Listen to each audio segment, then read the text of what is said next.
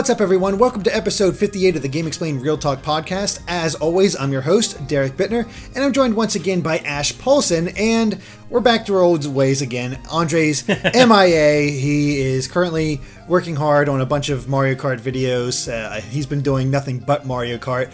I believe I saw an image on Twitter from Nomcoms, who has been playing a lot of Mario Kart with Andre, because they also got a pre-release copy. And according to his friends list thing, that Switch has, I think Andre's already up to 95 hours. Well, that you can't say he doesn't play the hell out of the games he reviews. That's for sure. I think I saw that he has something like 185 hours logged into Breath of the Wild as well, or something like that. Mm-hmm. So yeah, hey, that's impressive. 95 hours in Mario Kart 8 Deluxe, on top of the fact that he's played hundreds of hours of Mario Kart 8 on Wii U. That's impressive dedication. Yeah, no kidding. I can't see myself even approaching that level of playtime on the game unless we do a ton of streams, which it may happen. But I don't know. There's other stuff I want to play beyond Mario Kart. I picked up Mario Kart and I played a bit today, and it's looks gorgeous. I forgot just how much that game really pops and how good the music was. It's because it has been a while. But the thing for me is that I've never been much of a battle mode guy. I can appreciate that there's new modes in there, and I did try them out because I was able to take part in a stream from the guys at Brain Scratch with the guys at Brain Scratch Comms, and tried out all the modes and all the levels, and there's definitely fun to be had there. But I definitely had this sense of I'd rather be racing. Yeah, I'm kind of the same way. I mean, I had a blast with with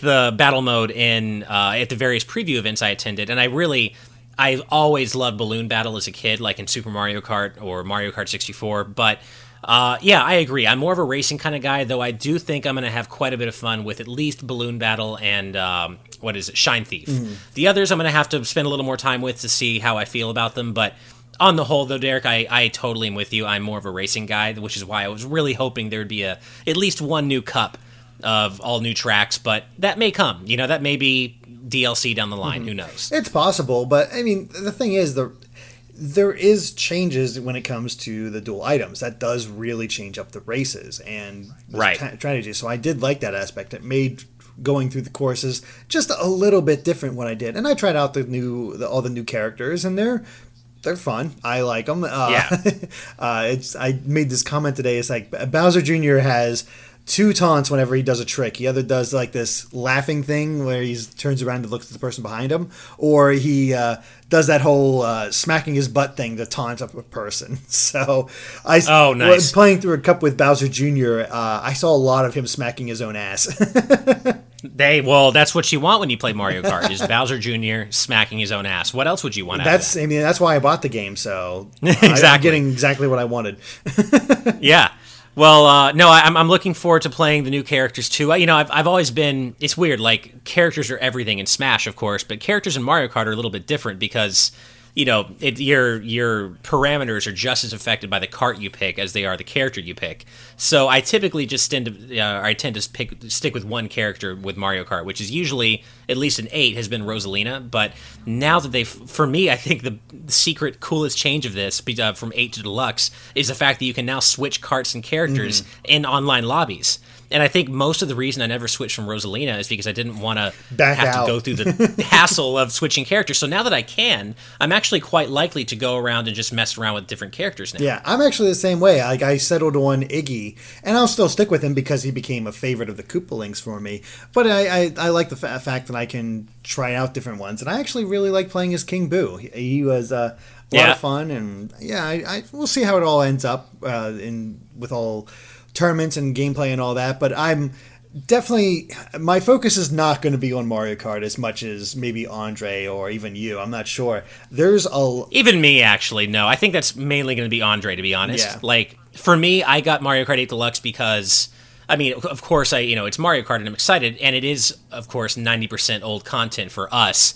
But I think just the idea of having Mario Kart 8 on Switch to play with other people whenever I want, I mean, I'd rather go play Mario Kart 8 Deluxe on Switch than go back to try to find people to bring out their Wii U's and play Mario Kart 8. Oh, you know, absolutely. like this is going to be where people are playing Mario Kart, and I want to get in on that. So that is the reason to get it. So exactly, it is a good value, especially if you never picked up the original Wii U version. It's just we did that. We picked up the DLC, so there's not as much here, and it's not quite as exciting, which is it's fine. It is what it is, but there's plenty else for me to play right now. It's way too much. Like that is, it's right, especially this time of year. It's so much heavier than it normally is. Yeah, it's I had a plan going into this week because I Dragon Quest Heroes 2 came out, and you know me, I really enjoyed the first. I was looking forward to the sequel because they're doing a lot of different things where rather than pick a stage and go to it and do your thing and it slowly opens up that kind of way, it has its own overworld, and you still have missions that'll separate it that are dedicated areas, but you have to travel to them. So you have it definitely feels more like an RPG, and there's a lot of, from what I've seen so far, I've only played about 4 hours of smart changes and upgrades that make it a lot of fun. So I really want to play it, but I'm still playing Persona 5, and I just reached the third dungeon of that game and met the and found out why the fan favorite character is the fan favorite character, and I completely agree on that front just from that introduction. So my plan was, okay, I'll play Dragon Quest one night and I'll go to Persona the next night and just go either or as the week goes on. And then it kind of started out like I played Dragon Quest and I played Persona, and then that would have put me to yesterday when all of a sudden the 2DS was announced, and then all of Nintendo's financial stuff was announced, and then they showed off Helix, the new ARMS character, and there's a new Splatoon chapter coming out. And I'm like, what the hell is going on? Why is this happening? I don't know what is with. Yeah, and then on top of that, and not that we really cover that in detail for our purposes, but on top of that, they did a news blowout on Marvel vs. Capcom Infinite. So that had me hyped on top of everything else happening with Nintendo, and it just, what a random week to release all this news. Yeah, just a Thursday night. Sure, why not? So that kept me up pretty late. Like I was actually getting ready to head to bed. I was just watching something to, wind down, and then I was going to turn everything off, and I glanced at the chat, and there was like, hey, new ARMS trailer. I was like, what? So, I know. So I had to cover that, and that's I've just been playing catch up today. Is just all the other news that came out and preparing stuff for the weekend and picking up Mario Kart and taking care of a few errands. So it's been I had the right idea with this plan to begin with. I just got derailed a little bit, so I'm hoping to get back on it next week. Yeah, well, I hear you. I mean, it's so hard just to stay focused on gaming time these days. I mean, I sympathize with what you're saying, and I will, back that up by saying I still have not finished Breath of the Wild. I'm in the midst of the Vah Ruta quest, which is my last Divine Beast. I have found 113 out of 120 shrines, so pretty good. Basically on my own, too. I think I've only needed help with like a couple from an FAQ or so. I would say like 110 or 111 of those I found completely on my own.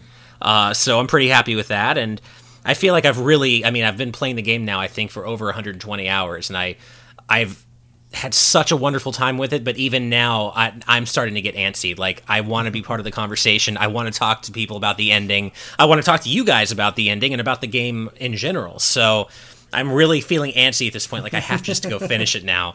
But I'm close. I've got all the memories. I've got, I'm not even probably going to try to find the remaining 7 shrines before I finish it. I'm just going to go finish it after I beat Vah Ruta. So I'm getting there. Slowly but surely. So you're going to miss out on the reward you get for getting all the shrines?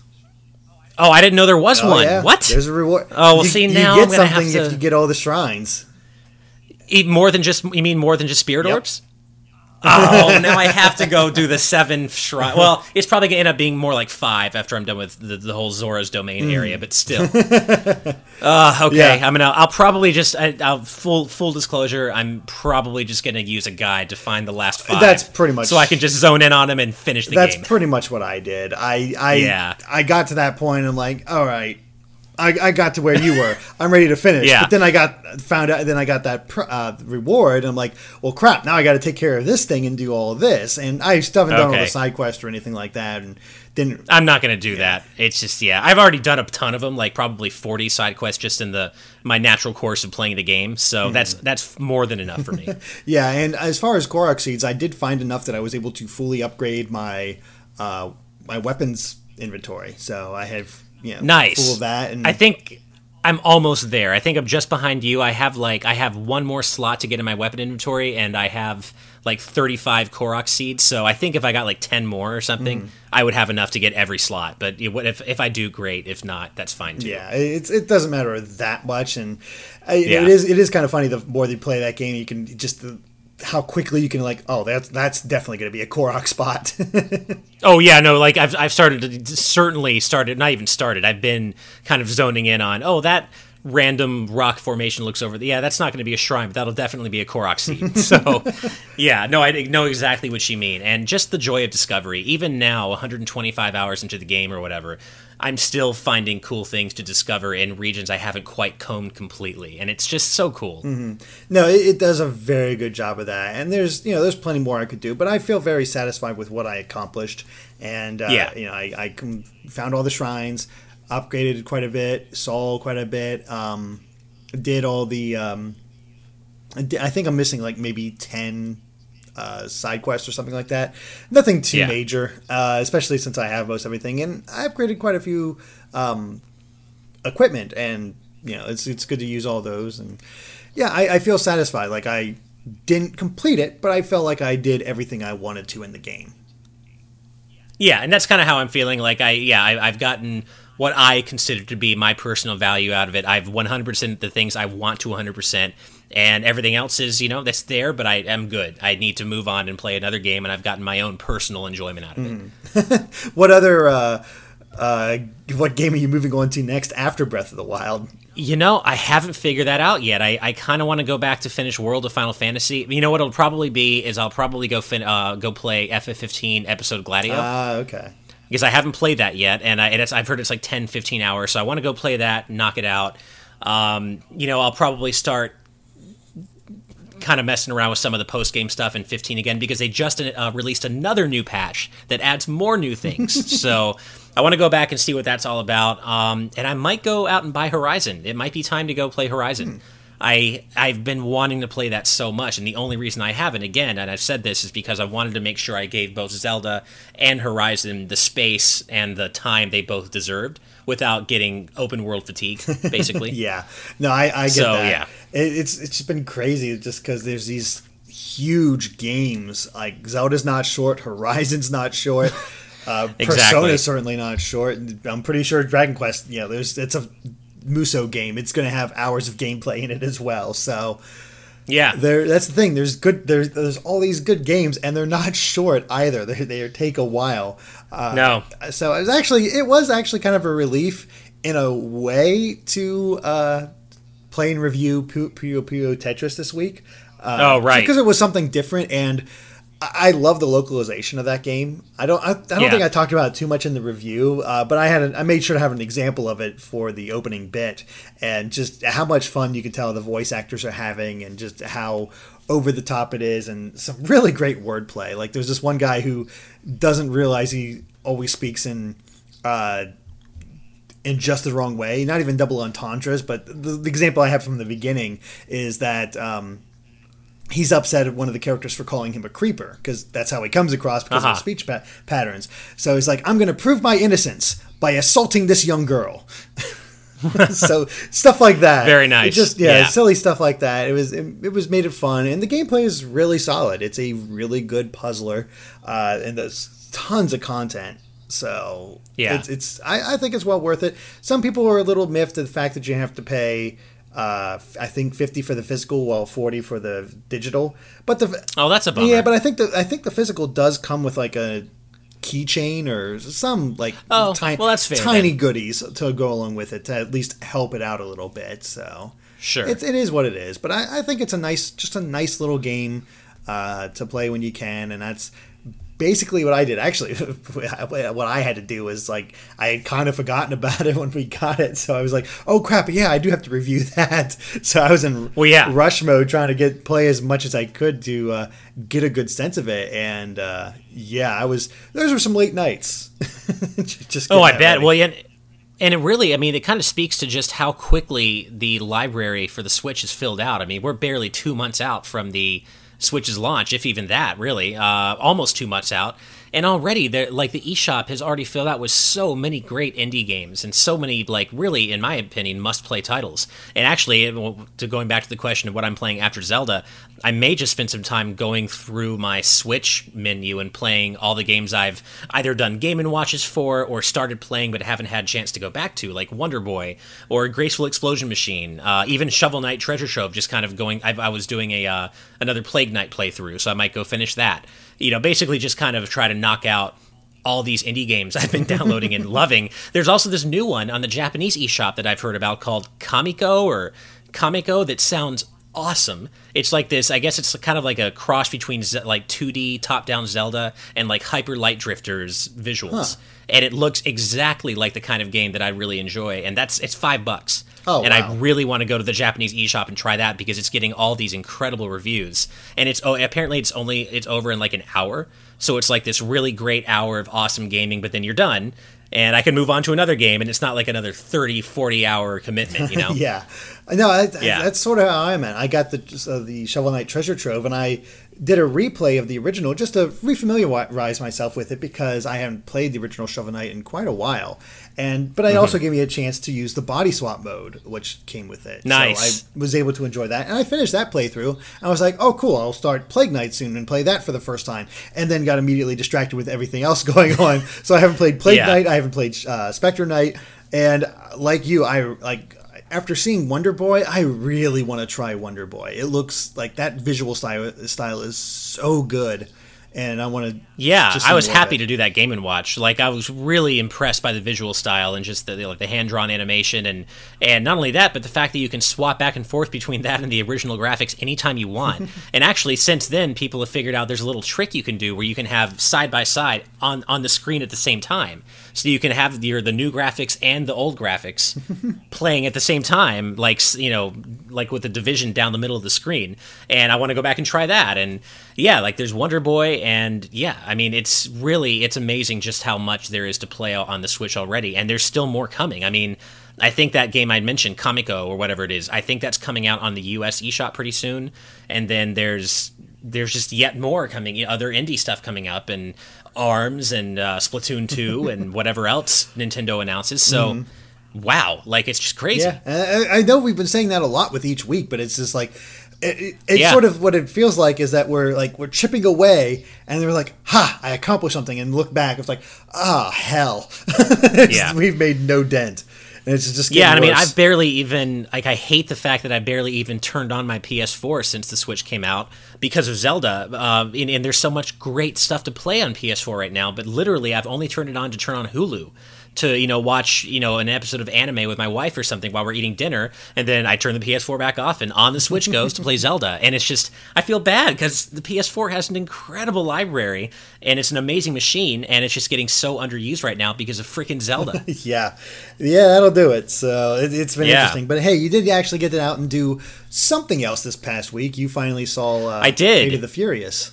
I did. I finally saw Fate of the Furious. My wife and I went out with a few friends, and I liked it. I don't think I liked it as much as Fast 7, but I did enjoy myself. I want to see it again because I think what it was I didn't go into it with the right mindset because I wasn't really prepared for how different Fast 8 was going to feel compared to the other 7 movies. Like, I don't know. Have you seen it yet? I can't remember. No, I haven't seen it yet. I actually have plans with a friend to go see it tomorrow, and I wasn't just going to go into it without ever having seen 7, but his other plans got canceled, so I was going to go see a 7 o'clock showing of Fate of the Furious with him, and just sort of go after I finished streaming. But now that his other plans fell through, he was like, "Hey, do you want to just watch Fast 7 beforehand?" I'm like, nice. Yeah, let's do that. And we'll just go to a later showing of Fast 8. And that's the way to do it. I totally am behind that. Just make sure you go out and buy a large number of tissues before you see the end of Fast 7, because I will not say a word. I'm not going to spoil. I wouldn't dream of it, but oh my God, it is the perfect send-off for Paul Walker. I mean, they really, and you know, leading up to that, you know, the Fast and Furious franchise is the kind of, you know, loud, explosive, you know, hardcore movie franchise that you're not sure would handle the death of an actor all that well. But you know what? They did it perfectly and then some. So that's all I'll say about it.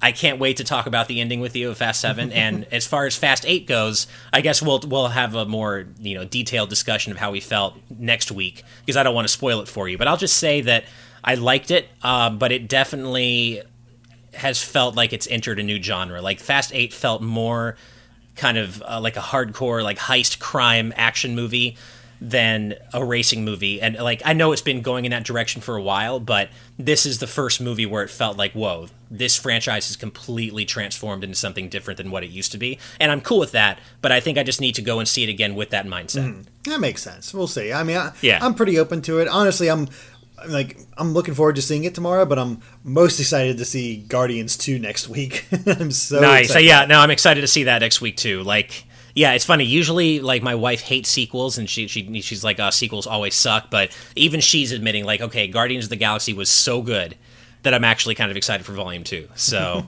yeah, here's hoping it sticks the landing. I'm very, very interested in it. But, you know, at the very least, most Marvel movies aren't bad. It's just, like, they're, at the very least, most of them are okay at worst. Right, well, I don't know what to think, because I figured Andre's already seen it, and I figured he was probably going to like it, but he came back and he's like, He said the best part of it was the food he ate beforehand. I'm like, well, that's not good. Well, yeah, just as an explanation, Andre was able to go to an advanced screening, which is why he wasn't. Oh, right. Which is why he wasn't able to. He wasn't around for the 2DS discussion, because he was off seeing Guardians. Right. That's why. He was having a good time, right? Yeah. So. Well, he was having his own 2, just a different 2 than we were. Yeah, exactly. Here's the thing. I love Andre, but I don't take his opinions of movies seriously. Yeah, no, I was going to, and has a much different eye for it. And I'm also looking at this, like, I'm hearing all this criticism about Beauty and the Beast and how it's just not worth it because it's just the same thing. And he actually ended up liking it, and I still can't believe that. So I don't understand that at all. So I'm like, you know what? I'm going to disregard Andre's opinion on this and just enjoy it on my own. Like, I have a feeling I'm not going to dislike it as much as him, because him and movies are very odd. Yeah, no, I totally agree with you. I love Andre to death, but we do seem to have a very divergent opinions in movies. So I don't, even if Guardians of the Galaxy 2 doesn't end up being quite as awesome as the first one, I have a feeling I'm going to have a very good time, even if Andre didn't. So. Yeah, I think there was some movie. What was it? It was some Marvel movie. Captain America: Civil War. I adored that movie, and Andre was like, I didn't think it was very good. Oh, no. What? Yeah, I don't agree with that at all. What? Yeah, I loved it. So, and I could be mistaking what he said, but I'm pretty sure he was not all that impressed with Civil War. So I'm like, no, man, I loved it. So I think I'll probably end up enjoying Guardians more than he did. Yeah, I mean, I have a soft spot for these movies. They've been around for so long now. It's hard to imagine. Like, I think they started in 2008. So we're approaching the 10-year anniversary of Marvel movies continuing on, which is insane. That's true. I can't believe it. But, you know, at the very least, even like Thor and Iron Man 2 and Thor 2, like there are parts of those movies I enjoy. And I even think the original Thor is a bit underrated by most people. Yeah, you know, and on that note, I was actually going to mention before you brought it up, Thor Ragnarok. Thor has always been like that kind of other Marvel franchise that they haven't seemed to really get a lot of hype behind. And I have to say, I'm a little surprised by the marketing for Thor Ragnarok, as I watched the trailer this week and I saw one of the posters, and they're going for this very like 80s hair metal vibe, like kind of like a Far Cry 3 Blood Dragon, what they did for the marketing of that. And I think it was called Blood Dragon, but they're going for this 80s hair metal vibe, and I have to say I really like it. Like, they're really doing a good job trying to make Thor stand out in its own way and not just be another Thor movie that people just kind of go to see because they out of obligation, you know. No, I dug that trailer quite a bit. Yeah. You could definitely feel the influence of Guardians, like Oh, totally. Exactly. It's like, how do we make aliens more palatable to people? Make it 80s and 70s. Yeah. That's all we got to do. And I mean, I almost got like a Flash Gordon vibe from it, which is weird. It kind of was, wasn't it? I think it works. Yeah. And, they're tying in a favorite storyline from the comics, which is the Planet Hulk, which is why Hulk is in his gladiator gear at the end there. Oh, is that what it is? Okay. It's going to be different, just like how Civil War, the movie, was very different from Civil War, the comic, where they're taking the basic concept and melding it better into the Marvel Cinematic Universe, so it feels a little better. But yeah, the idea was that Hulk, they was like, we got to get rid of this problem, so they sent Hulk off into space, and he ended up on this planet where he's viewed as some sort of savior by the people, but there's like an overarching people that rule over, so he's put into the gladiator pits, and he has to fight his way out and lead a revolution and all that stuff. So I don't know if they're probably not going to go that far into it, but I like the vibe. Well, I did love that scene where they, they build up to Thor's, terrifying opponent in the Colosseum, and it's Hulk, and he's like, yeah, he's like, we're work friends. I thought that was great. No, that is great. They're obviously having a very good time with this movie, and I think that's going to make it fun. Yeah, I love Chris Hemsworth when he's goofy. Like yeah, me too. You can just totally tell when he is enjoying like being goofy as all get out. And same for like Ghostbusters. Say what you will about that movie, I enjoyed it. And you could just feel the love he had for just playing this dumb goofball where he could just let loose and not have to be serious. Oh, totally. Yeah, you can absolutely tell. So, yep. So we'll see how it all ends up, and I'm looking forward to it. There's 3 Marvel movies this year. We got Guardians next week, Spider-Man in the middle of summer, and then Thor at the end. So, I forgot about Spider-Man. Yeah, it's crazy. So we'll see how that goes. I wasn't actually too happy with the last Spider-Man trailer just because it felt like they showed way too much. It did, didn't it? I totally agree with you. It's like they showed so much of that movie.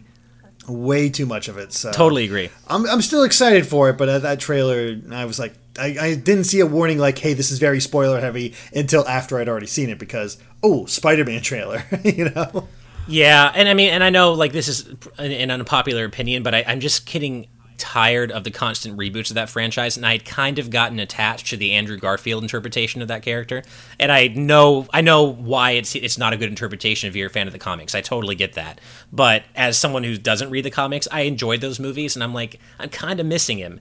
But I know all the business stuff that went down. I get the studios. I totally get why. I'm just like, man, I kind of wish they'd kept going with that, but it is what it is. Yeah, I never got into Garfield that much. Yeah, I know a lot of people didn't. I know that's not a popular opinion. Yeah.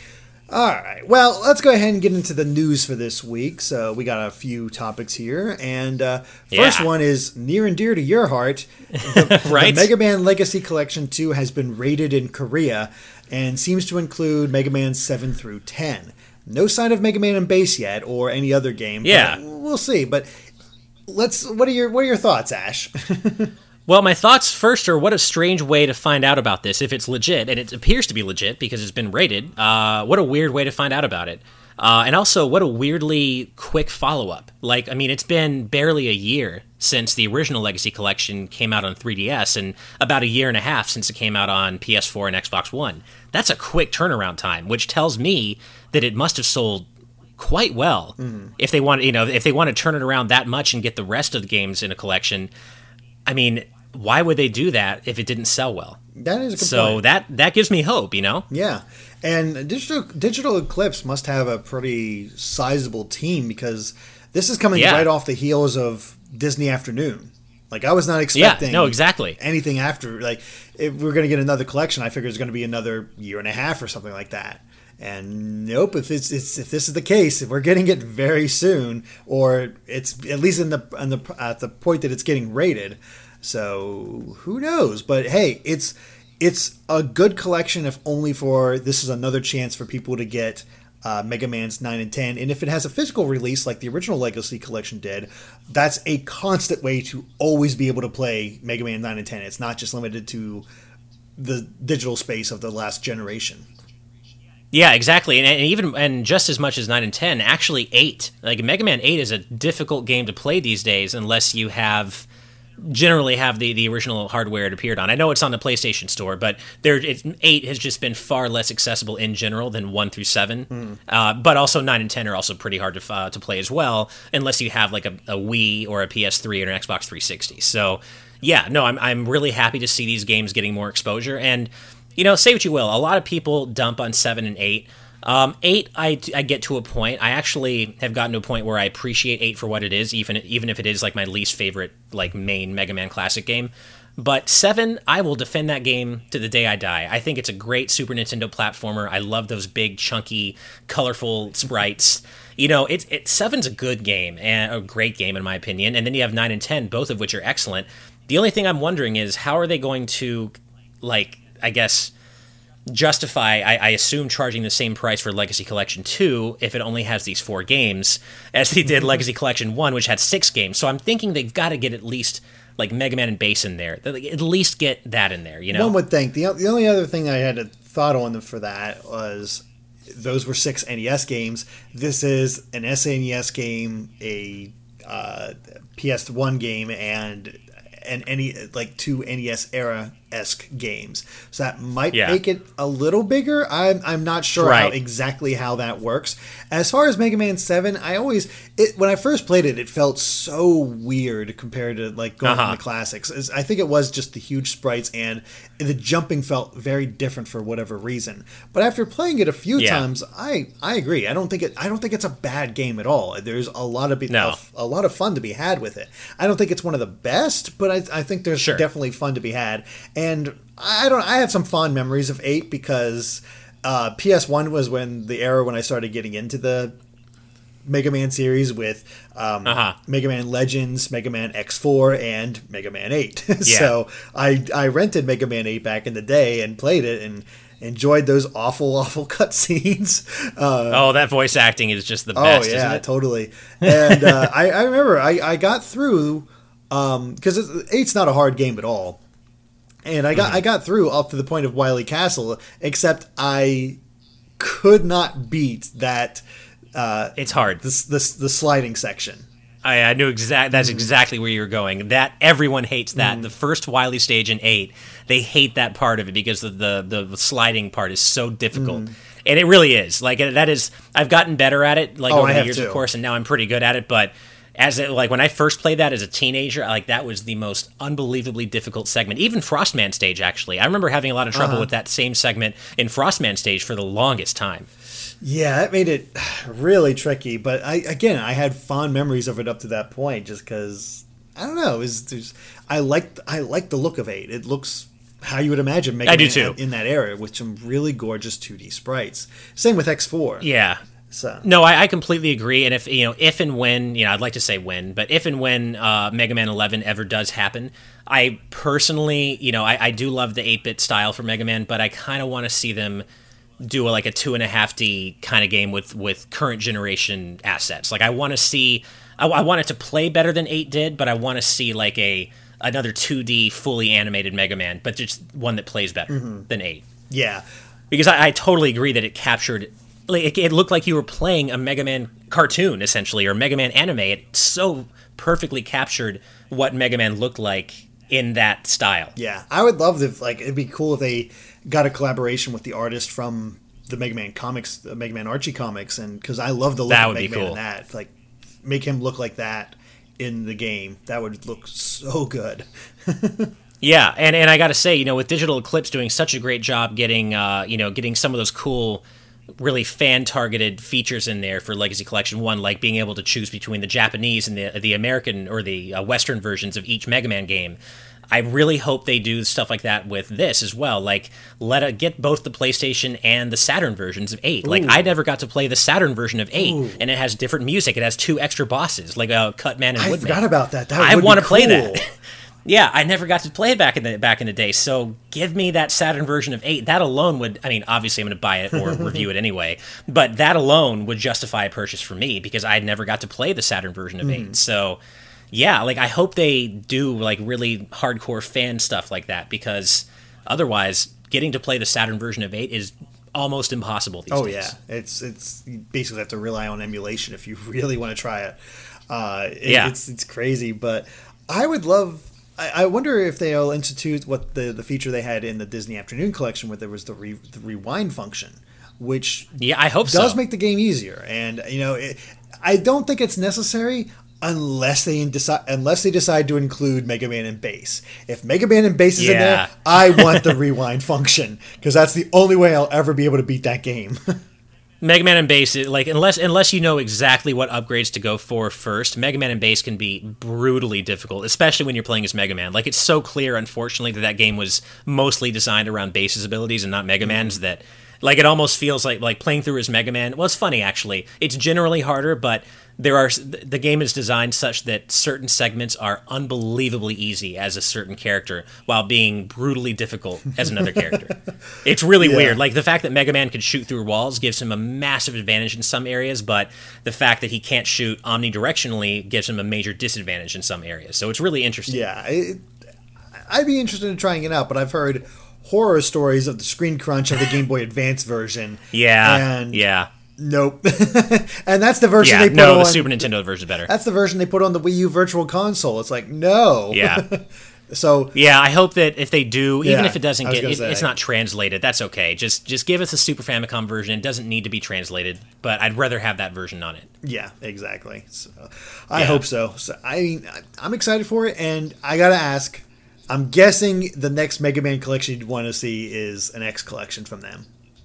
Of course, yeah, an X collection, or I mean, I would like to see a Battle Network collection eventually, but X collection would be the next thing I'd want to see. Especially from Digital Eclipse, because they did such a great job with the emulation for Legacy Collection 1.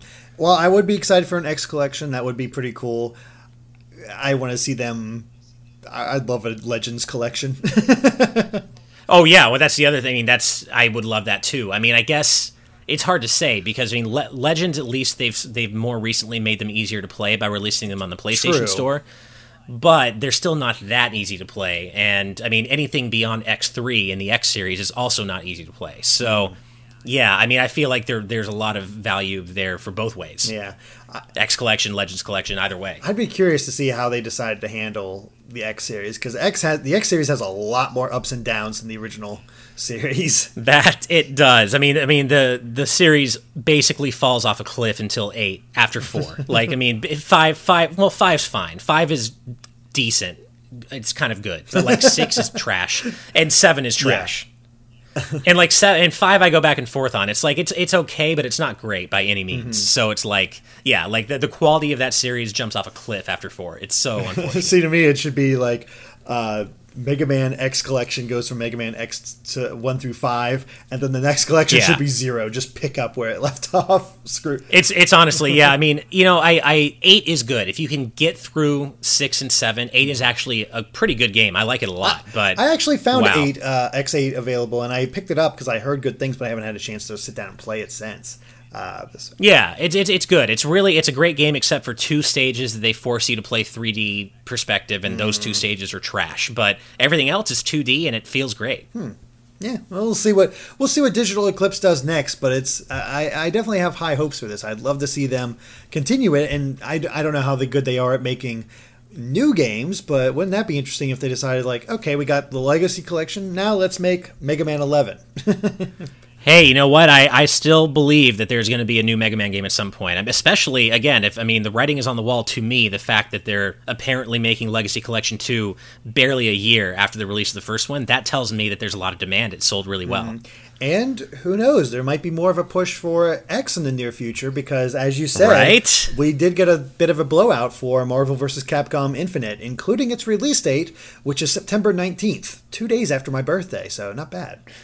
And 9 days after my birthday, which is, it feels, to me, X being in the roster feels like a gift, so I'll take it. Well, you got more than that, we just found out. You got Sigma in the lineup as well, which was one of the things you were really hoping for. Yeah, because I feel like Sigma has always been one of those, like, he's right for a fighting game appearance. He has a beam sword. He's big and imposing. I feel like Sigma's one of those really popular Capcom villains that kind of has the same villainous factor as, like, M. Bison.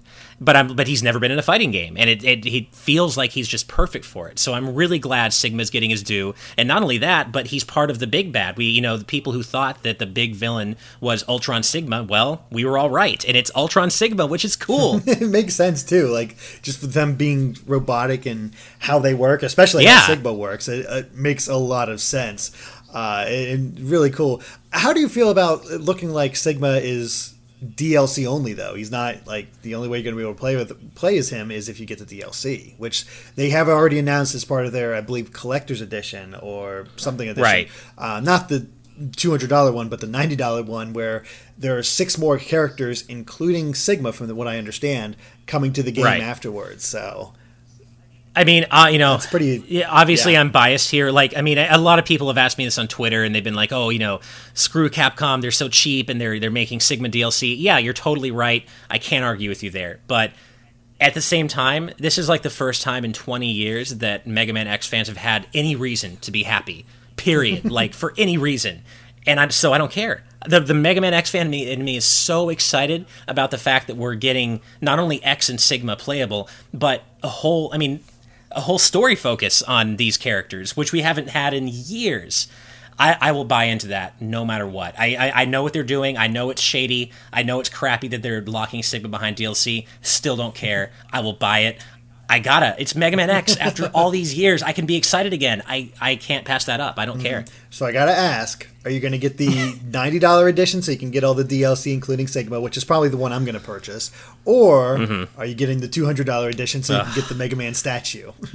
Don't ask me that right now. And not only that, with the $80 one, but you also get that Command Mission X DLC costume, which, oh my god, they remembered Command Mission X. Like, he has such a cool costume and scarf. And... No, I've never played Command Mission, but I've always liked his look in that game. It was like, that should be his new look. I love that. It makes him stand out. It was such a cool... No, it gave X a completely refreshed new look, and I'm so happy they remembered that design. And as for which one I'm going to get, I mean, I'm absolutely at least getting the $90 or whatever, $80 one. That's non-negotiable. As for the $200 one, what I might do is I actually might get it and just resell parts of it. Like, I know you Marvel fans out there are going to hate me for this, but I don't care about having that box of Infinity Stones. So I might just buy the $200 one and then just try to subsidize some of that by selling back the Infinity Stones. And I'm sorry, guys, but selling like the Iron Man and Captain Marvel statues, I might keep, and even Chun-Li, I might just keep the X statue. I don't even need a Chun-Li statue. I know they interlock. I know X and Iron Man go together, and I may even keep X and Iron Man for that reason. Like, I like Iron Man. I like Tony Stark. He's cool. And I love the idea of them fighting because they're both obviously, like, robotic. So, in a way. So, like, yeah, I'll probably keep the X and Iron Man statues and then just resell the Infinity Stones and the Chun-Li and Captain Marvel statues. I could see you doing that. The only question is somebody else like you where they don't care about X, but they definitely want to get the rest. Or are people going to be like, you don't have the complete set, I don't care.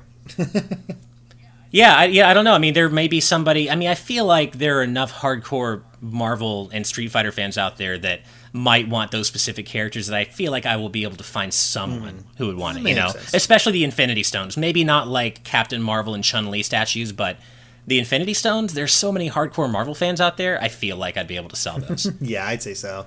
And I haven't looked at the gameplay too much, but it looks fine from what I've seen, and the stones, like, I've only seen the Space Stone in action, and it's definitely interesting how you use that kind of thing and change it up. So it has my attention, and the characters they've announced so far are your typical ones that you'd expect, like Hulk, Thor, Captain America, Rocket Raccoon, Chris Redfield, Chun-Li.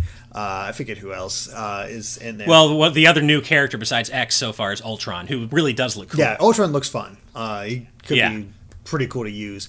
It's a good lineup so far. I do get a real big laugh out of that moment where Ultron is kicking the crap out of Thor, and Chris Redfield shoots him with his pistol, and I'm like, oh god. Yeah.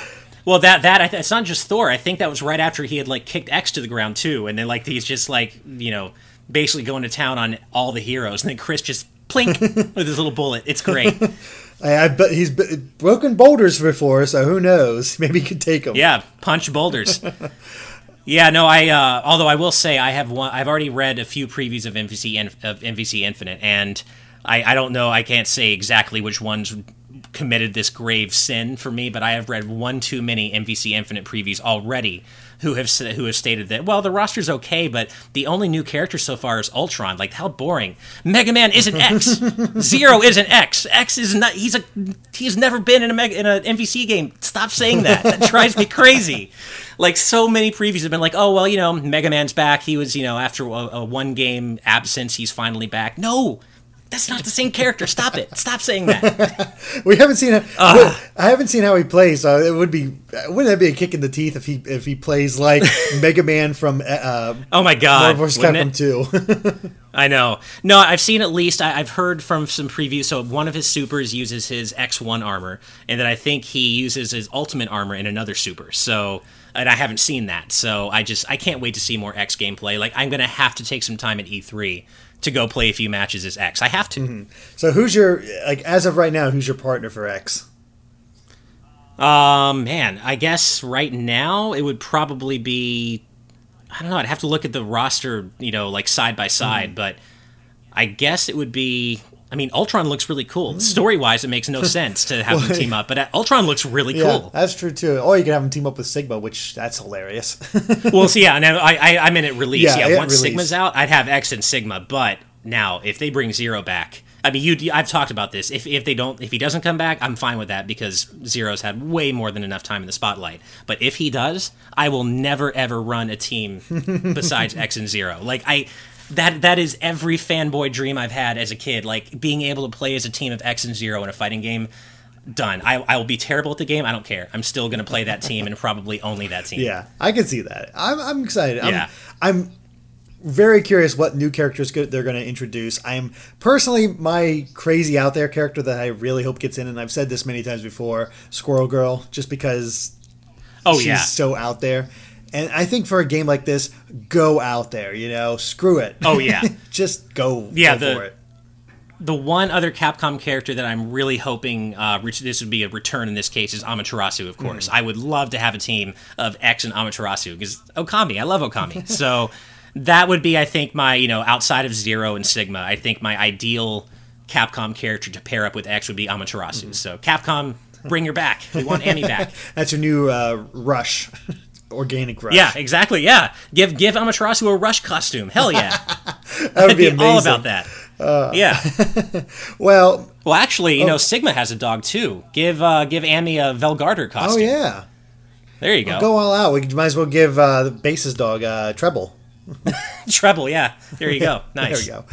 All right. Well, continuing on, Nintendo, along with all their financial stuff, announced that once again they will not be holding a traditional E3 press conference, and details on what they're actually going to do is going to come at a later date. And if you're surprised by this, you really shouldn't be.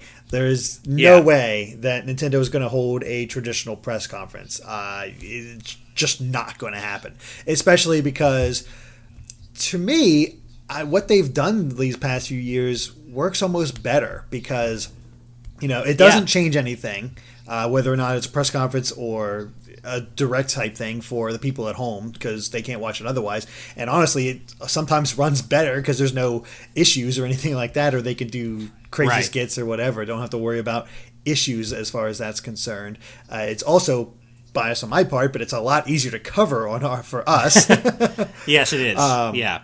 And then in addition, if I'd be shocked if they don't have the Treehouse there once again to have coverage throughout the show floor and just constantly show people footage of these games and keep them. They totally will. Yeah, it just keeps Nintendo on people's mind throughout the rest of the conference. Throughout the rest of E3, it makes sense to do that so much.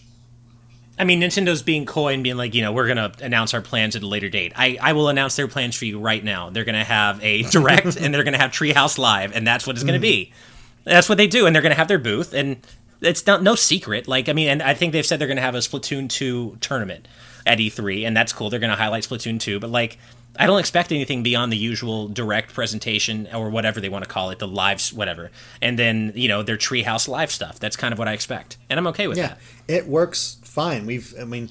we're kind of used to it by now. It really works out for us because we cover what they show, get a quick impressions while we're standing in line, go play and get a bunch of footage, and then we're on the floor running. The only thing is that we might have to, with the treehouse constantly going, we might have to take shifts about who covers it and gets the new announcements and stuff, depending on how they treat it. Because if they're just not going to talk about the stuff that's on the show floor, then we don't have to worry about it as much, especially since we can actually play it ourselves and get our footage and all that stuff. But if it's like last year with Zelda and, hey, here are these other games, you can't play them, but here are these other games, then we definitely have to stick around and be able to cover them. Well, I am a full supporter of the free Derek hashtag, so I am absolutely going to push super hard for you not to be the only one just hanging back in the media room and not actually going out and playing anything like last year. So I mean, at the very least, as long as I get to play Mario, because I'll be shocked if that's not there, I'll be happy. Yeah. There you go. There are always those few games you just really want to try to hit. Personally, and I personally think Fire Emblem Warriors is going to be there as well. So Andre's probably going to want to have me play that one. Oh, definitely. And God, if Smash is there, I'm going to have to play that. Oh yeah. So if they announce, or they, I feel like they'll probably announce Smash, but I don't know if they would have it there. Yeah, so that might not matter. I can't see them having it there. I feel like they would be focusing a lot more on brand new stuff. And Splatoon. Splatoon seems to be like the big darling they're going to have there, like really pushing Splatoon 2. They might have a little bit there for ARMS as well, because ARMS comes out so soon afterwards, but it's really hard to tell. Like, I'm not sure how much. They'll probably have a station for it, but I doubt it'll be like a major focus. Yeah, I have a feeling you're probably right. Yeah. Going along that, though, at least as far as Nintendo, we already talked about how the new 2DS XL was announced last time, and we already had a discussion for it, so there's not a whole lot we can say other than the fact that we are fools, or at least missed out on the fact that there's a nice little diagram pointing out where everything was after we did our discussion.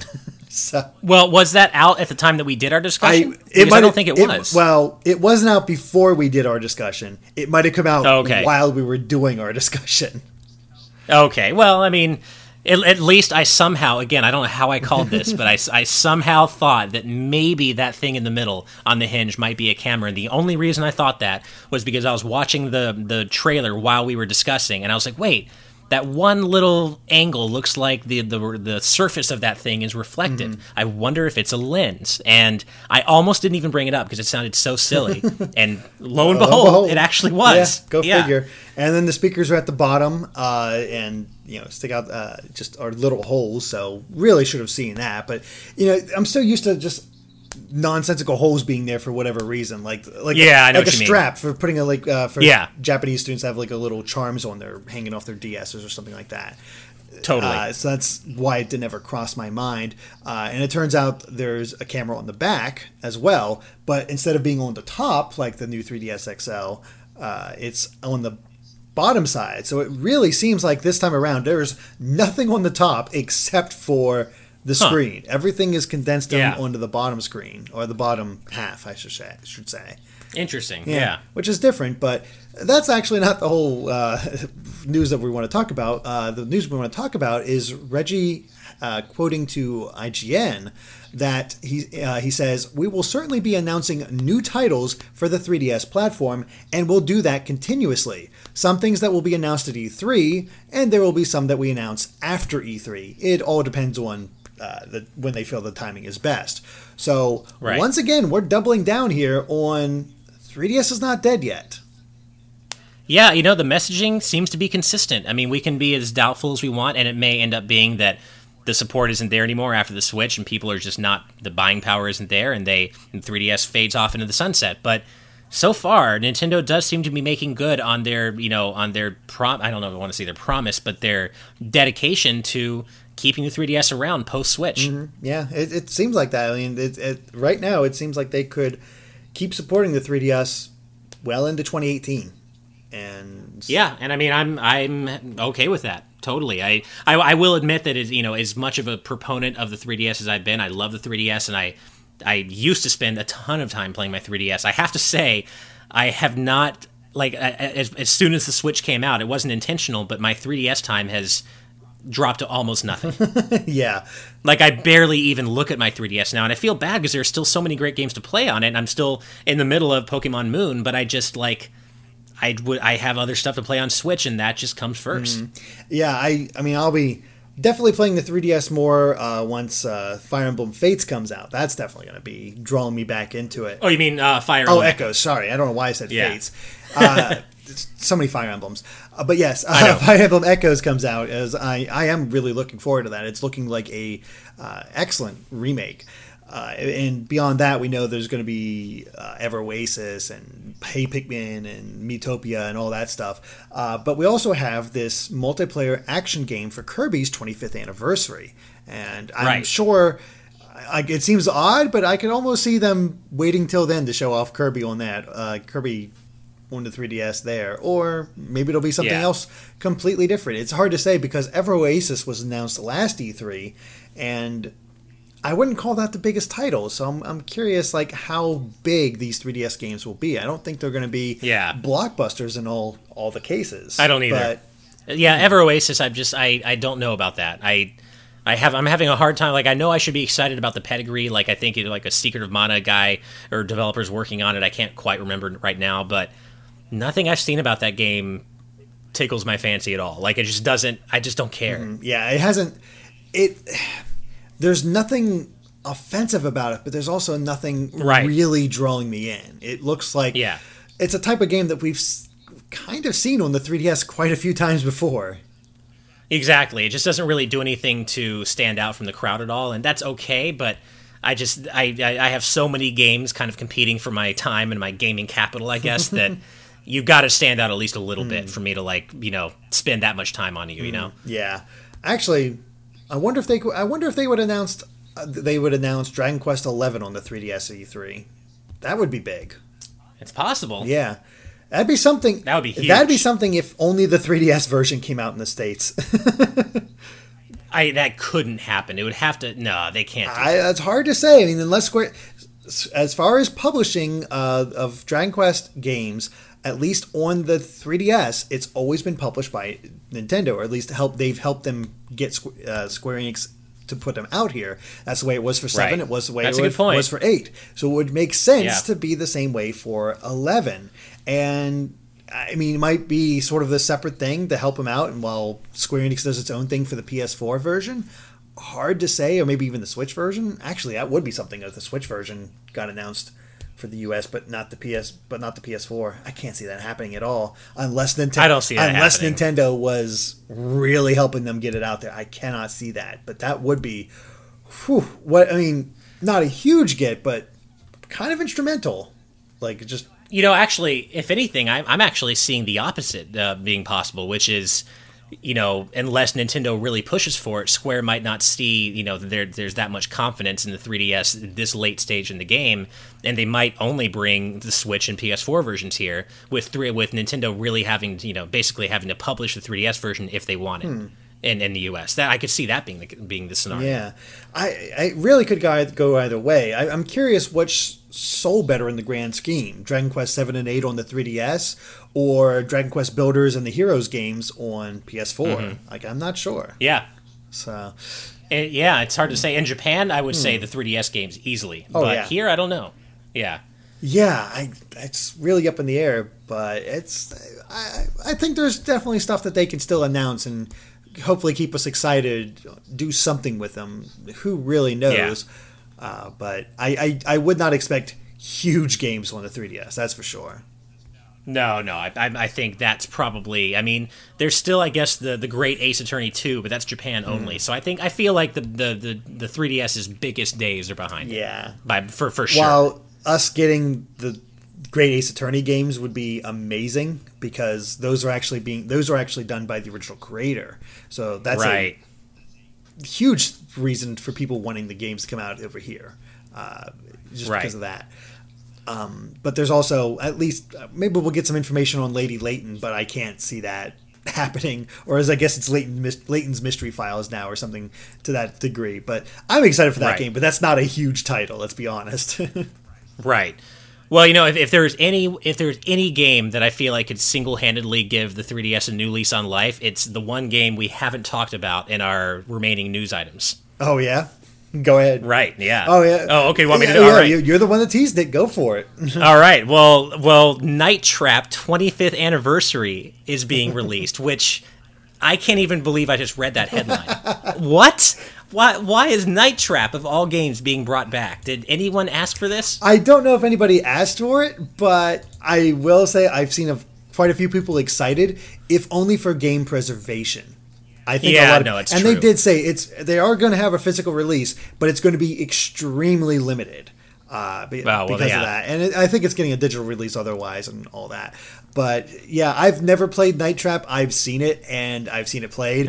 It looks like the way you have to what you have to do to keep on it. Like, you can't watch any scene because you have to be constantly flipping cameras to get the exact right timing to catch all the criminals and just stay on the ball. And if you know what you're doing, I think it's maybe a half hour long, maybe 45 minutes. So it's not a long game. It's all about that repetition and learning who shows up where and being able to do it in one go. And oh my goodness. It kind of reminds me when they re-released Mad Dog McCree. It's like the kind of thing where you just remember. It's just remembering where all the everyone pops up and being able to shoot them quickly enough. And the actual game itself is like 30 minutes long if you know exactly what you're doing. Yeah.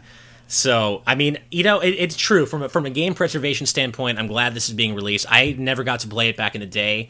It's funny, like my parents were generally pretty liberal with what they let me play because I was a pretty well-adjusted kid. I was mature for my age, but like I played Mortal Kombat, I played all that stuff. But Night Trap was one that they would just not let me play. And I totally get why in the context of the time. I totally get it. Looking back, it's funny because it was actually very tame. Oh, it's extremely tame. So tame. The girls, like, maybe their midriffs are showing, and nothing violent ever happens to them. They just sort of get pulled away, I think, or something. Yeah, I think so too. And the way you take care of the invaders, which why in God's name are there over 50 guys invading this one house? I know. It's just like these madcap traps. Like, it's not serious whatsoever. It's very quaint. And I think even the invaders they're vampires. I think the invaders are vampires, and which makes it even more schlocky. Which is I totally. It's a product of its time, and I'm curious to see. I don't know. I guess I'm curious to see how well it does if that many people are excited to be able to own Night Trap again. Mm-hmm. Like, yeah. I mean, who knows? I mean, it's definitely funny, and it's one of those things. If you're old enough, it's like, oh my God, I can't believe they're doing this. I might have to just check this out. Yeah, I mean, it would be like if they re-released Sewer Shark or something. Like, oh God. It's just so right. Yeah, I mean, but hey, if any game can give the 3DS another year of life, it's Night Trap. Totally, because that'll totally look amazing on the 3DS. Yeah. Oh goodness. Oh man. There has been a sort of a resurgence of what's the term, the live action games. Full motion video games, FMV games, like FMV games. Yeah, there has been kind of a resurgence in them, and just in limited factors here and there. The one that comes up the most that I've seen, and I've actually watched a playthrough of it, is Contradiction. Have you heard of this game? Oh, I've heard of it, but I haven't seen it. Oh my gosh, I almost feel like I should buy the game just to give through a little bit of support in there, because I watched somebody do a playthrough of it, and it's an adventure game, so there's no variations. But the main actor is so amazing. Like, just in how he does. He has these crazy eyes that he gives, and it's part of the performance. And he does, have you seen this? And he just whips out the evidence and all that stuff. And it just gets over the top. And how he, there's a guy that left this padlock unopened. Well, I'll just go in and take his flashlight, because for some reason I didn't bring my own flashlight, so I can use it in this other ways. It's cheesy, but it's also kind of amazing because some of the performances kind of pull you in. Like, I think they got one guy from Blake 7, which I've never seen the show. I've only heard it referenced. It's an old British sci-fi show, kind of from the same era of Doctor Who.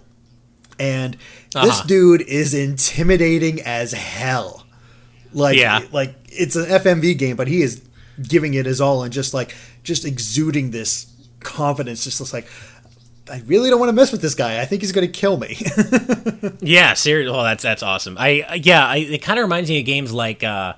I've had very limited exposure to PC gaming growing up, but like we play FMV games like what's it called, The Seventh Guest, The Seventh Guest, and Myst and things like that. Which Myst is mostly point and click, but there are FMV performances peppered throughout, and they're so cheesy and they're so. It is very much a relic of that era of gaming specifically. I remember my exposure to FMV games was the Command & Conquer series on PC. Oh, yeah. And I got really into those. Like, just, I dug into them, and I love the acting. And I still, one of my favorite openings to a game ever is still Red Alert and, I think it's either Red Alert or Red Alert 2. But the Red Alert series has that.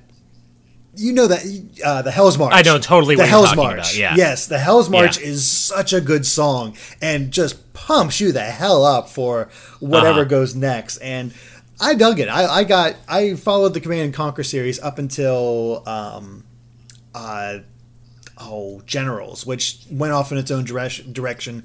Kind of remained serious, stepped away from the FMV and the storyline. It was like, it's not for me. They did come back with Red Alert 3 and a few others, but by that point I had moved on, so it's a shame. But yeah, there's something endearing about these cheesy FMV games, so if it brings more of them back, I'm all for it. Yeah, no, there's something, you hit the nail on the head. It's endearing. It's cheesy in an endearing way, and yeah, I like that these games are kind of having a second time to shine in their own way, I guess. That's true. I mean, hey, Mark Hamill did act in the Wing Commander games, so he did. Very true. Something. Well, that covers for our news topics this week. We actually got really involved with them more than I thought. We sure did. That's funny. But anyway, let's go ahead and get to our topics this week. And as always, if you're just $1 a month, you guys can support us on Patreon to get these podcasts 3 days early every Friday. A little late this week, but forgive us, sorry. It's just lots of stuff going on. And as well, offer up topics like the ones we have right here. So, Ash, do you want to go first or should I? I'll go first today. I think it's been a little while. Right. So my topic today comes from Christian Skipper, who asks, what is our take on playing games on portable devices in public spaces? For examples, cafes, restaurants, etc. So thank you for your question, Christian, and this is an easy answer for me. I am such a shameless nerd that I will pretty much play anywhere. I have a long history of bringing out my 3DS or my DS Lite or my GBA SP or, now my 3DS and now my Switch out really anywhere. Of course, to a point. Like if I'm out at dinner with friends, I'm not going to sit there playing, my Switch or whatever. But if I'm in a Starbucks, whatever, taking a break from work or even just waiting for somebody, I have absolutely zero qualms about people seeing me play, my neon red and blue Switch in public. Because what do I care? It's like, yeah, I get some weird looks. I'll admit it. I've gotten some weird looks, maybe some judgy glances, but the amount of, craps I give is literally zero. And I just don't care. And yeah, of course, it's all in a social context. If I'm there with other people, and I'm engaged, of course I'm not going to do that. Maybe in a restaurant I wouldn't, depending if I'm sitting there by myself, that might be a little strange. But even then, I don't really care. Yeah, I play in the post office. Yeah, I'm fine with it. What do you think, Derek? The thing is, I don't get out as much as you. I don't go to coffee shops to do work and stuff like that, so I don't have the opportunity to do it that often. But honestly, I don't really bring it out with me anyway, because usually I want to be more involved with the game, and I feel like I can't concentrate on the game as much when I'm in a public space like that. I just have trouble focusing, and I've tried like cell phone games and stuff like that, and they help a little bit, but again, it's not that's just a fact of too little engagement most of the time for me, so I don't bother with it. So a lot of the time I'll just check Twitter or go to various websites, but again, I don't go out as much as you and do that sort of thing. But I'm trying to think if I ever did that at any point where I just brought up my 3DS. Maybe more as a kid, but as I got older, I definitely didn't as much. But I mainly play my portable systems at home where I can enjoy them, and it just suck them up because a lot of them are story based. It really depends on the game. Like I'm not going to play an RPG out in public, but I really don't see anything wrong with me playing like 3D Land, Super Mario 3D Land. It's but more often than not when I'm playing something on the 3DS anymore, it is an RPG or something a little bit more involved. It's not these quick play things. So I'm not really the best to answer that one, but I don't think there should be any shame in it. It's like, as you said, it's like whatever. That's on them, and as long as it's you're on your own. Like if I went to a restaurant or something like that, like a little diner or Starbucks or whatever, I might break it out and play something like Tetris or something like that. But yeah, yeah, and touching on the enjoyment factor, like there are, I typically will only play if I can use my headphones. Like 100%, I will never bring out a portable device in a public place and with the volume. Oh, God, on. no. I think that's just incredibly rude, and not just because it's a video game. Like I can't stand it when people watch videos on their phone with the volume on max. I just think it's really rude to other people. So both for my own enjoyment and both for other people, I always play with my headphones on or on silent. But generally, I'll just play with my headphones because I don't want to play games on silent. I don't find that fun. So. I might play a different kind of game depending on how well, if there's a lot of ambient noise where I am and I can't hear the game very well, I wouldn't play an RPG. But if I'm in a really quiet place and I can hear the music, I'd really have no qualms with playing something like I Am Setsuna. And even I did while I was in Japan. I would play on the plane. On the flight back, I played Zelda and I Am Setsuna, and it was a quiet flight, so I could hear stuff, and it was fine. Like, I guess the kinds of games I play vary by how well I can hear them and how well I can get immersed into them, but in general I'll always use headphones. I'll never have the sound out for other people to hear. But yeah, I have no shame in it. I'm not embarrassed of being a nerd in public, and to me, I honestly see it as the same thing as people playing games on their phones. I know it's more socially acceptable because it's a phone and it's more normalized, but I don't care. I see it as the same as playing on your phone or whatever. Yeah. On planes, I've used 3DS or whatever on planes. Like I don't specifically buy a book or anything like that. Like no, I'll bring my games, and that's my time to sit down and just try to make the time pass as fast as possible. Because usually when I'm on a plane, it's to LA for E3, so that's a long flight. So let's pass the time. So. Well, and really, even in the best case scenarios, bringing out a portable in a public place has led to new meetings or new conversations that I wouldn't have had because sometimes people will take interest. I mean, on my flight to Japan, I brought out my Switch, and there was a kid sitting next to me, and he lit up, and it was a Japanese kid and his dad, and they were speaking Japanese together, but I kept hearing them say, "Oh, Nintendo Switch," so I knew they were talking about me, and what I got from the conversation was that the kid really wanted one, and he'd wanted one since launch, and the dad was like, "Oh, it's really cool, and you're gonna get one, but just be patient," and they were just really excited, and I offered to have him play it, so we played it for a bit, and so that wouldn't have happened had I not brought that out. And so in the best cases, it can lead to new meetings and meeting new people and having, selling people on a Switch, or at least talking to someone about video games that you might not have otherwise talked to. So I think that's always cool. Yeah, and I love engagements like that when you see little kids just get really excited and their eyes light up and they just get into it. It's like, 'cause it reminds me of when I was a kid, because I would totally be that kid. Be excited. I was like, oh my gosh, me too. That game. I want to play. and I totally, by the way, like I would never admit it, but I publicly, but secretly to myself, I loved being the cool guy on the planes. Who the kid got to sit next to the cool guy who had a Switch. Like I love being that guy. So that it's always cool when you can get people into something just by virtue of playing it in front of them. Exactly. So that's always fun. Yeah. Well, for my topic, I chose one from Braden Kalk, I want to say, or Kalki, one of the two. Yeah, looks like it. Yeah. He says, "What other remakes in the style of Wonder Boy, flipping between 8-bit and HD, would you like to see? I personally would love to see Zelda 2 or Yoshi's Island." And I was attracted to this one right away because here's the thing: the developers between Wonder Boy had some sort of interview or made some sort of comment where they said they would love to work on a remake in the same style of Wonder Boy for the original Legend of Zelda. And when I heard that, I'm like, yes, I need it. Yeah. I need it. Do it. I want it so bad. I was going to say A Link to the Past. Yeah. I see. The thing is, when I think of their style, I mean, it'd be cool to see it redrawn and look like that. But I like that big jump from Wonder Boy where they have this free reign to That's make their true. imaginations. So, like for your example of Link to the Past or Braden's example of Yoshi's Island, I don't think those fit as well because the sprites already look pretty good. You can make them look better, of course, but I don't think it's going to be the big an impact. Although I guess the style does count for something, just having it hand drawn like that. Yeah. Yeah, I mean, yeah, I think it does. I feel like there is still a difference to be had there, but I agree that there is a much bigger jump between, Master System sprites like Wonder Boy and hand-drawn than there is between Super Nintendo and hand-drawn. So I think there's definitely still a quality jump there, but it isn't quite as drastic. So, yeah, my other answer is also a Super Nintendo game, which was Illusion of Gaia. But that would never happen because it's the middle game in a mostly forgotten trilogy. But...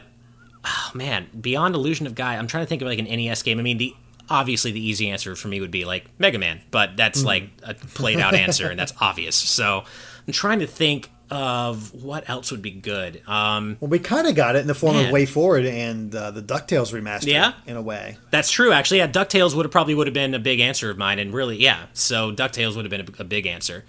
There was a really cool, I don't know the name of the game in Japan, but it's a different game, or a different name, but there was a game I played on the NES, a cool platformer called Kiwi Craze.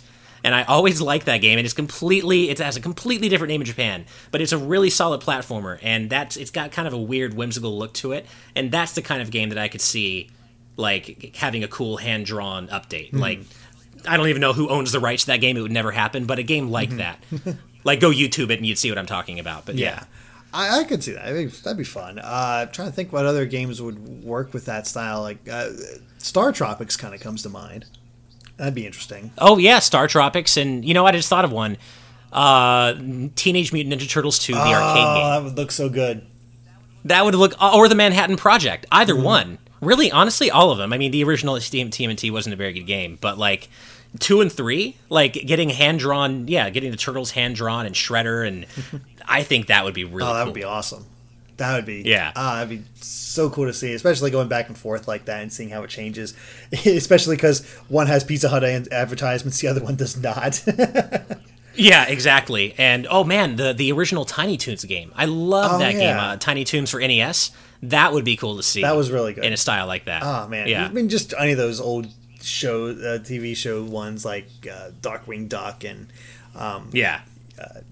Chippendales. It's so cool to be able to see them in their original styles, bring back the voice actors, do all that like they did with DuckTales. But man, I think also like the Wonder Boy could really capture the flavor of Metroid, or even original Kid Icarus.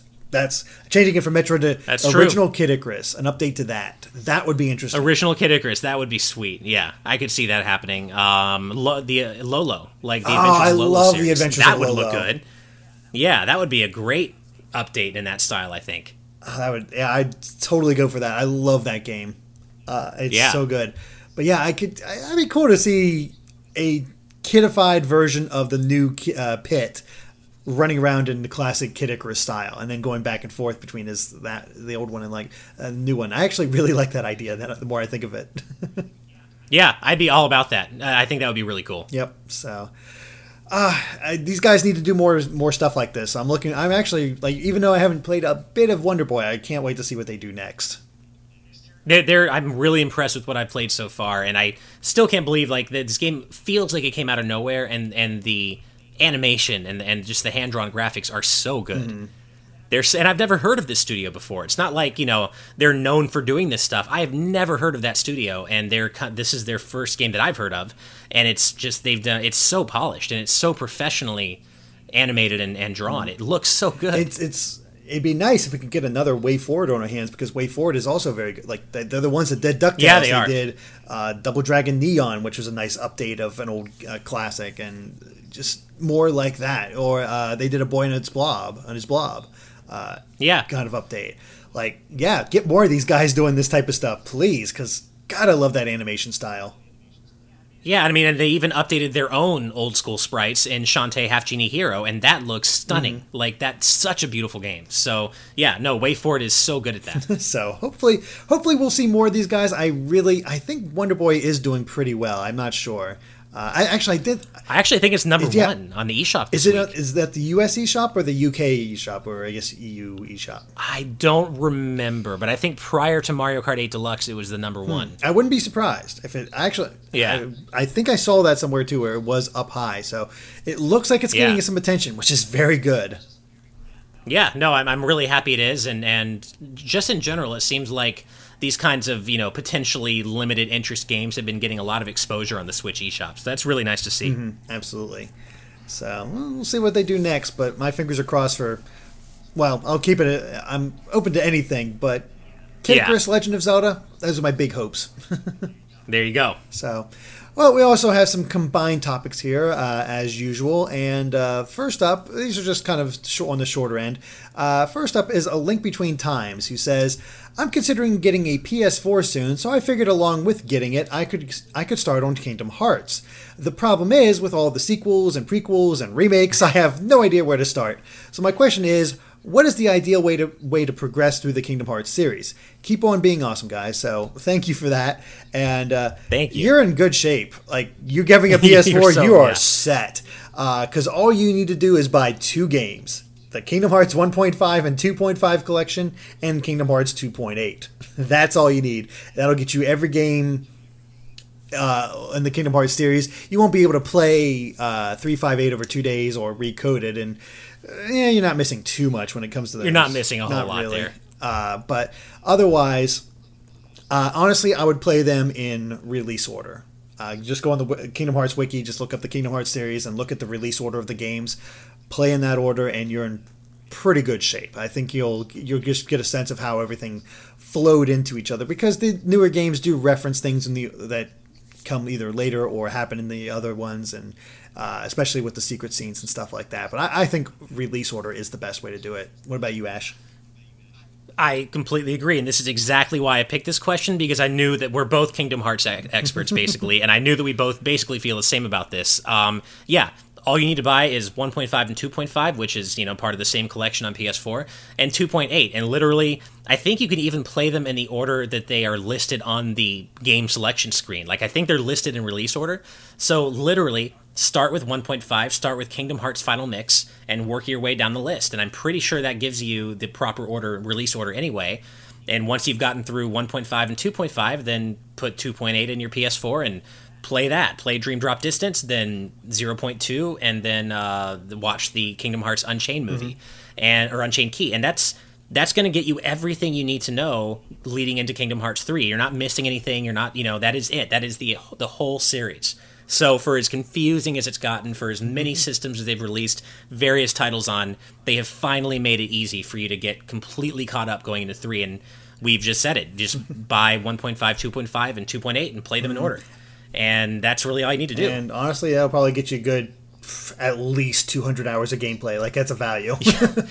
That's for sure. And by the way, don't listen to anybody who tells you to play them in timeline order, because I've thought about that before, and I'm thinking, you go back and play Kingdom Hearts Birth by Sleep, and so much of it is reliant on things you learn in Kingdom Hearts 2 and Kingdom Hearts 358 over 2 days that there's just, I cannot imagine having my first Kingdom Hearts game be Birth by Sleep, or even worse, the Unchained Key movie. Like, even though they are they're the earliest in the timeline, the way the games were designed and the way the story has been designed, they really do require knowledge of the games that came out before them. So play them in release order. That is the best way to do it. I mean, it's fun to watch them in chronological order once you understand everything, but if you're going in completely new, definitely release order. Yeah, and this aspect may be something that may not matter to as many people, but I also think it's fun to see how the gameplay of a long-running series evolved and changed over the course of that series, and you can really only get that in proper context by starting with 1 and playing in release order, because you see how they kind of refined the battle system and the various mechanics over the course of the series. And that may not matter to you, but I find that stuff interesting. You might get a bit of a hump when it comes to Chain of Memories. Because it is very different from, as far as gameplay, from the original Kingdom Hearts. And here's the weird thing. I like that they made it a 3D version and did all that. I've had so much trouble playing through that game. Me too. I prefer the Game Boy Advance version. I think it plays better. I don't know if I prefer the GBA version, but I absolutely think the PS2 version gets just dreadfully repetitive. But then again, so does the GBA version, because essentially in Chain of Memories, you're going back through most of the same worlds you just went through in one, especially if you're playing them back to back, except the worlds are less interesting and they're kind of longer in a way. So, play Chain of Memories, see how you feel about it, but when you get there, if you kind of get the sense that you're getting bored and burned out, don't force yourself. Honestly, just go to YouTube and watch the story, because the story of Chain of Memories is vital. It's incredibly important. You have to know what happens in that game to understand 2 even a little bit. But you don't force yourself to play it. If you're getting burned out, just go on YouTube, watch the story of Chain of Memories, and then pick back up your gameplay with Kingdom Hearts 2. Yeah, that's probably the best idea. I mean, there is fun to be had in Chain of Memories.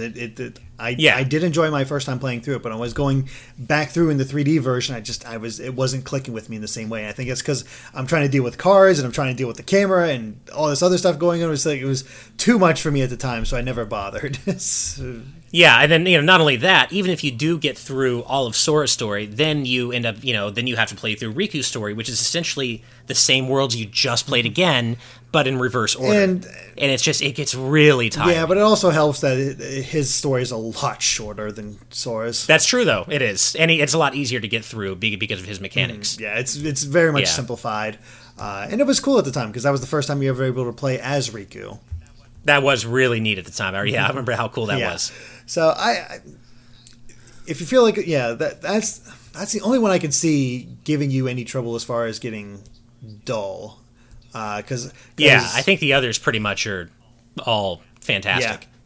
Yeah, and that's pretty much agreed. And they really just get better. I mean, in my opinion, they just get better. Some people consider 1 the best, but in my opinion, they just kind of get better. 1 is great, but then Chain of Memories is my least favorite. But then after that, you get 2, which is just unilaterally better than 1 in my opinion, mostly, and then you get Birth by Sleep, which is still my favorite in the series. So I mean, they really just, and then Dream Drop Distance is almost as good in my opinion. So they really do just kind of continue to get better and then level out at a high level of quality. Yeah, I'd agree with that. I think there's definite improvements going along, and I agree with you that Birth by Sleep is my favorite in the series.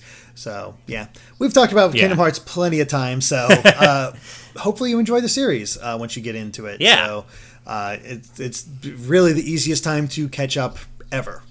It really is. Yeah, I mean, there really could not be a better time to get caught up in the series. It's basically handed out on a silver platter for you in terms of what to play and what order to play them in. And I think you get to play the entire series for what, $80, something like that. Basically now, it's what I think each collection's what, 40? I think, yeah. Yeah. So I guess so. Yeah. That's a good deal. And you're playing the best versions. I mean, I think I've heard there are a few glitches here and there on some of these PS4 versions, but you're playing these games in 60 frames per second, which we didn't get to do growing up. That was never the case, and I still want to go back and play these because I've not seen those games in 60 frames per second. So you're also playing the best versions. Yeah, exactly. So, yep. Well, our last topic is probably the most important one. This comes from Mario Ochoa, who says, "Hi guys, I wanted to know, what is your favorite pizza place?" That's vitally important. Vitally important, because everybody loves pizza. He says, "Do you love Little Caesars because their pizzas are hot and ready?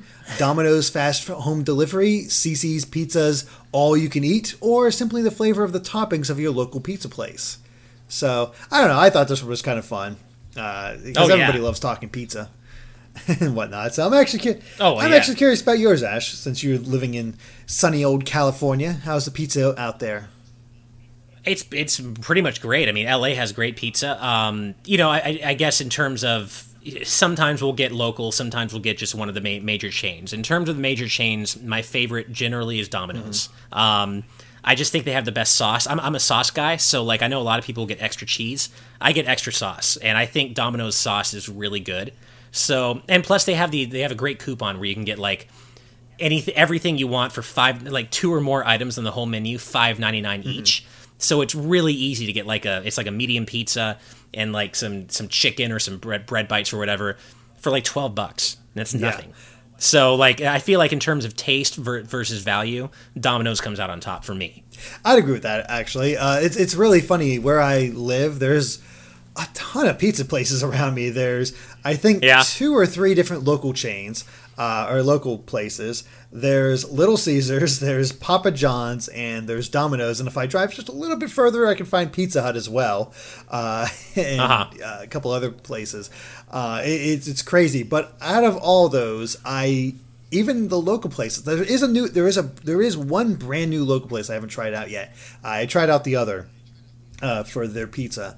And honestly, I was not impressed because it was one of those where I picked up the slice and all the cheese and toppings just dripped off. And it was like, that's not as good. Fortunately, their strombolis are okay, but because I love my strombolis. But yeah, I will never get actual pizza from them. Instead, I prefer the Domino's because I agree with you. I think the pricing is really good. I think the taste is really good. I love their crust. They have this really great seasoned crust. Love their crust. Yeah, just really great seasoned crust. Yeah. And they seem to somehow... Go ahead. Oh, like Domino's seems to somehow avoid that grease factor. Like, yeah, there's grease, but like compared to the other ones, like especially Pizza Hut, I feel like you can just like squeeze a slice of Pizza Hut pizza and grease is just going to drip out of it. Whereas Domino's, there's a little associated grease with pizza anyway, but it tastes. I don't feel like I'm clogging my arteries when I eat it, as opposed to Pizza Hut. I just feel my life shortening every time I take a bite of Pizza Hut. I haven't had Pizza Hut pizza. It's been about 5 to 8 years, something like that. Last time I went was they had this lunch special where you could have a buffet. Which was nice because buffet pizza, so that's always good. For their lunch, and that was the last time I had it because then I moved away from that area and wasn't as easily accessible. And then Domino's went on there because for a while Domino's was not good at all, but then they looked at themselves as like, we gotta do something and become better. And I really think they went through like a total rebranding. Oh yeah. And I think they pulled it off, honestly. I think their pizza tastes great. The prices are excellent because there's always coupons and just great things to get. And honestly, I think it just tastes pretty good, especially because my favorite topping is, and I know this is going to spark its own debate, ham and pineapple. I love ham and pineapple. Nice. I was actually going to ask you because I actually wasn't previously aware of this, but there seems to be a major, like, people get really up in arms and angry about this. Like, there's a line in the sand. Like, either you support pineapple on pizza or you don't, and there's no like crossover. It's either you do or you don't, and there's like a civil war going on here. It's really weird. Yeah, I think somebody asked Gordon Ramsay about it, and he said pineapple does not belong on pizza, and he's wrong. I don't care funny. what he thinks. Yeah, he's wrong. I don't. Yeah, people just don't get into it. I kind of get it, but there is that just whole sweet and savory aspect to it that I just really like. And I've had ham and pineapple pizza ever since I was a kid.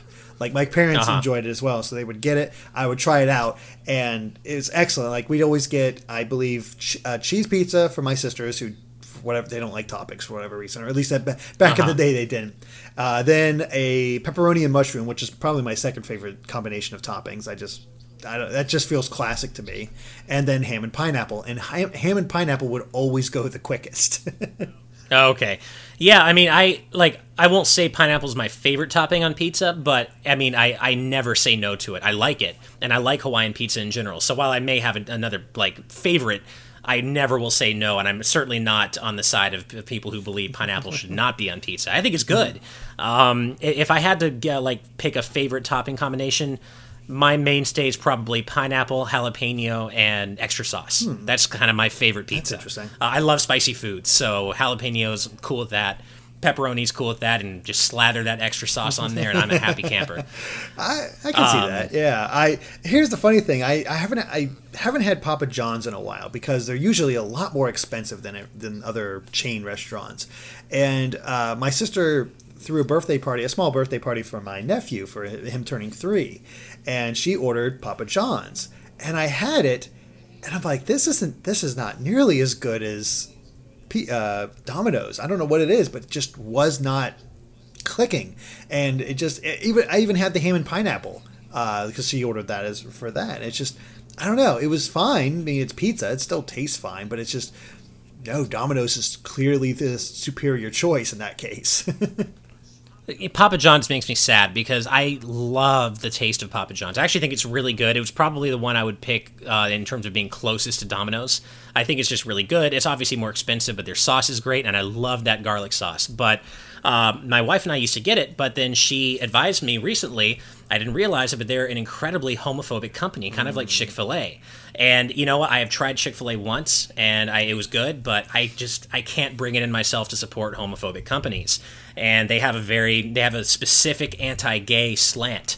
I think the CEO does of Papa John's. And you know what? No matter how good that pizza is, I can't. Not to make it too real, but I can't support that. Yeah. So Domino's for me, and then I didn't get to say it earlier, but there is a really good local chain that I sometimes go to called Coney, and that stands for King of New York. And a King of New York pizza, really, it's like New York style, really big, really thin slices, and that stuff's amazing. It really, really good stuff. So that is my other choice. I definitely need to try out the other local place, because local places can surprise you with how good. Like there was a local place near my childhood house where I grew up, and they were just excellent pizza. Like if we wanted to get pizza, that's where we went. It was good prices, good sizes, just worked out really well. But unfortunately, I'm not close enough for that anymore. So none of the local places around me have stood out yet, but there is, like I said, there is a new place. I might have to check it out. And I will actually get Little Caesars on occasion. Like if I'm in a rush, I could just, like, it is a block away. I'll walk down, grab a pizza, come back. The problem with Little Caesars, at least their normal pizzas, they're circular ones, is they suck upon reheating. Like I can't eat an entire pizza by myself. Yeah, and they kind of do. Even if it's in the stove, it does not, or the oven, it doesn't taste as good. I think it just feels very flat. However, if you get a more expensive, like I forget what it's officially called, but the deep dish pizza, that holds up better. So it's still not great in the microwave, but if you put it in the oven, not too bad to hold up. But yeah. But that is also like, I'm hungry. I'm just want to grab some pizza quick. Let's do it. I love how we've gotten this much discussion out of pizza. I mean, pizza is truly an important topic of conversation, but I didn't think we'd get this much out of it. Yeah, hey, it's pizza. I said it was an important conversation. It is an important conversation. Yeah, no, and actually, now that I just got back from Japan, this reminds me. I also love Japanese pizza. If you've ever had it, it's called okonomiyaki. I've heard of it, but I've never had it. It's good stuff. It's called okonomiyaki, and it's kind of like it's like a pancake almost, and not what we think of as pizza, but it's like almost like a pancake type dough with, it can be anything like noodles on top of it and onion, like stir fry on top of it, and it's so good. And they put like some sweet like eel sauce type stuff on it and like a little drizzle of mayonnaise. Oh, it's so good. It's and I of course, if you can get it at like a legit okonomiyaki place in Japan, it's even better. And I like some okonomiyaki sometimes. Good stuff. Yeah, there's a lot of stuff out there I'd love to try. So maybe one day. Yeah. So well, I'm making myself hungry, so I'm going to cut it off there. I'm sure we might have made a couple other people hungry, maybe. Oh wait, you know what? I could make it a lot worse. There's one kind of pizza we haven't talked about. Oh boy, what? Pizookies. Have you ever been to BJ's? Do they have BJ's? There's a BJ's around me. I don't go to it because I live by myself. I don't need to buy in bulk. Go take yourself out to a BJ's one night and get a Pizookie. It's literally it's like a giant warm cookie with ice cream on top of it. You can get it in various ways, but the classic way is a giant warm chocolate chip cookie, all gooey and stuff, with cold vanilla ice cream, and I don't have to tell you how good it sounds. It's really good. So take yourself out to BJ's and just get it. Trust me, it's so good. Well, might have to do that. Andre will tell you the same thing. Andre and I both are huge fans of Pizookies. Oh wow, we'll check it out. Yeah. Well, all right, guys. I think that covers for episode 58 of the Game Explained Real Talk podcast. Thank you so much for listening to a wide variety of topics this week, I gotta say. And and as always, like we say, you guys can support us for $1 a month or on Patreon. Get these podcasts 3 days early every Friday, as well as offer up topics like the ones we just answered. So, yeah, thank you guys once again, and we'll catch you next time for episode 59. Bye.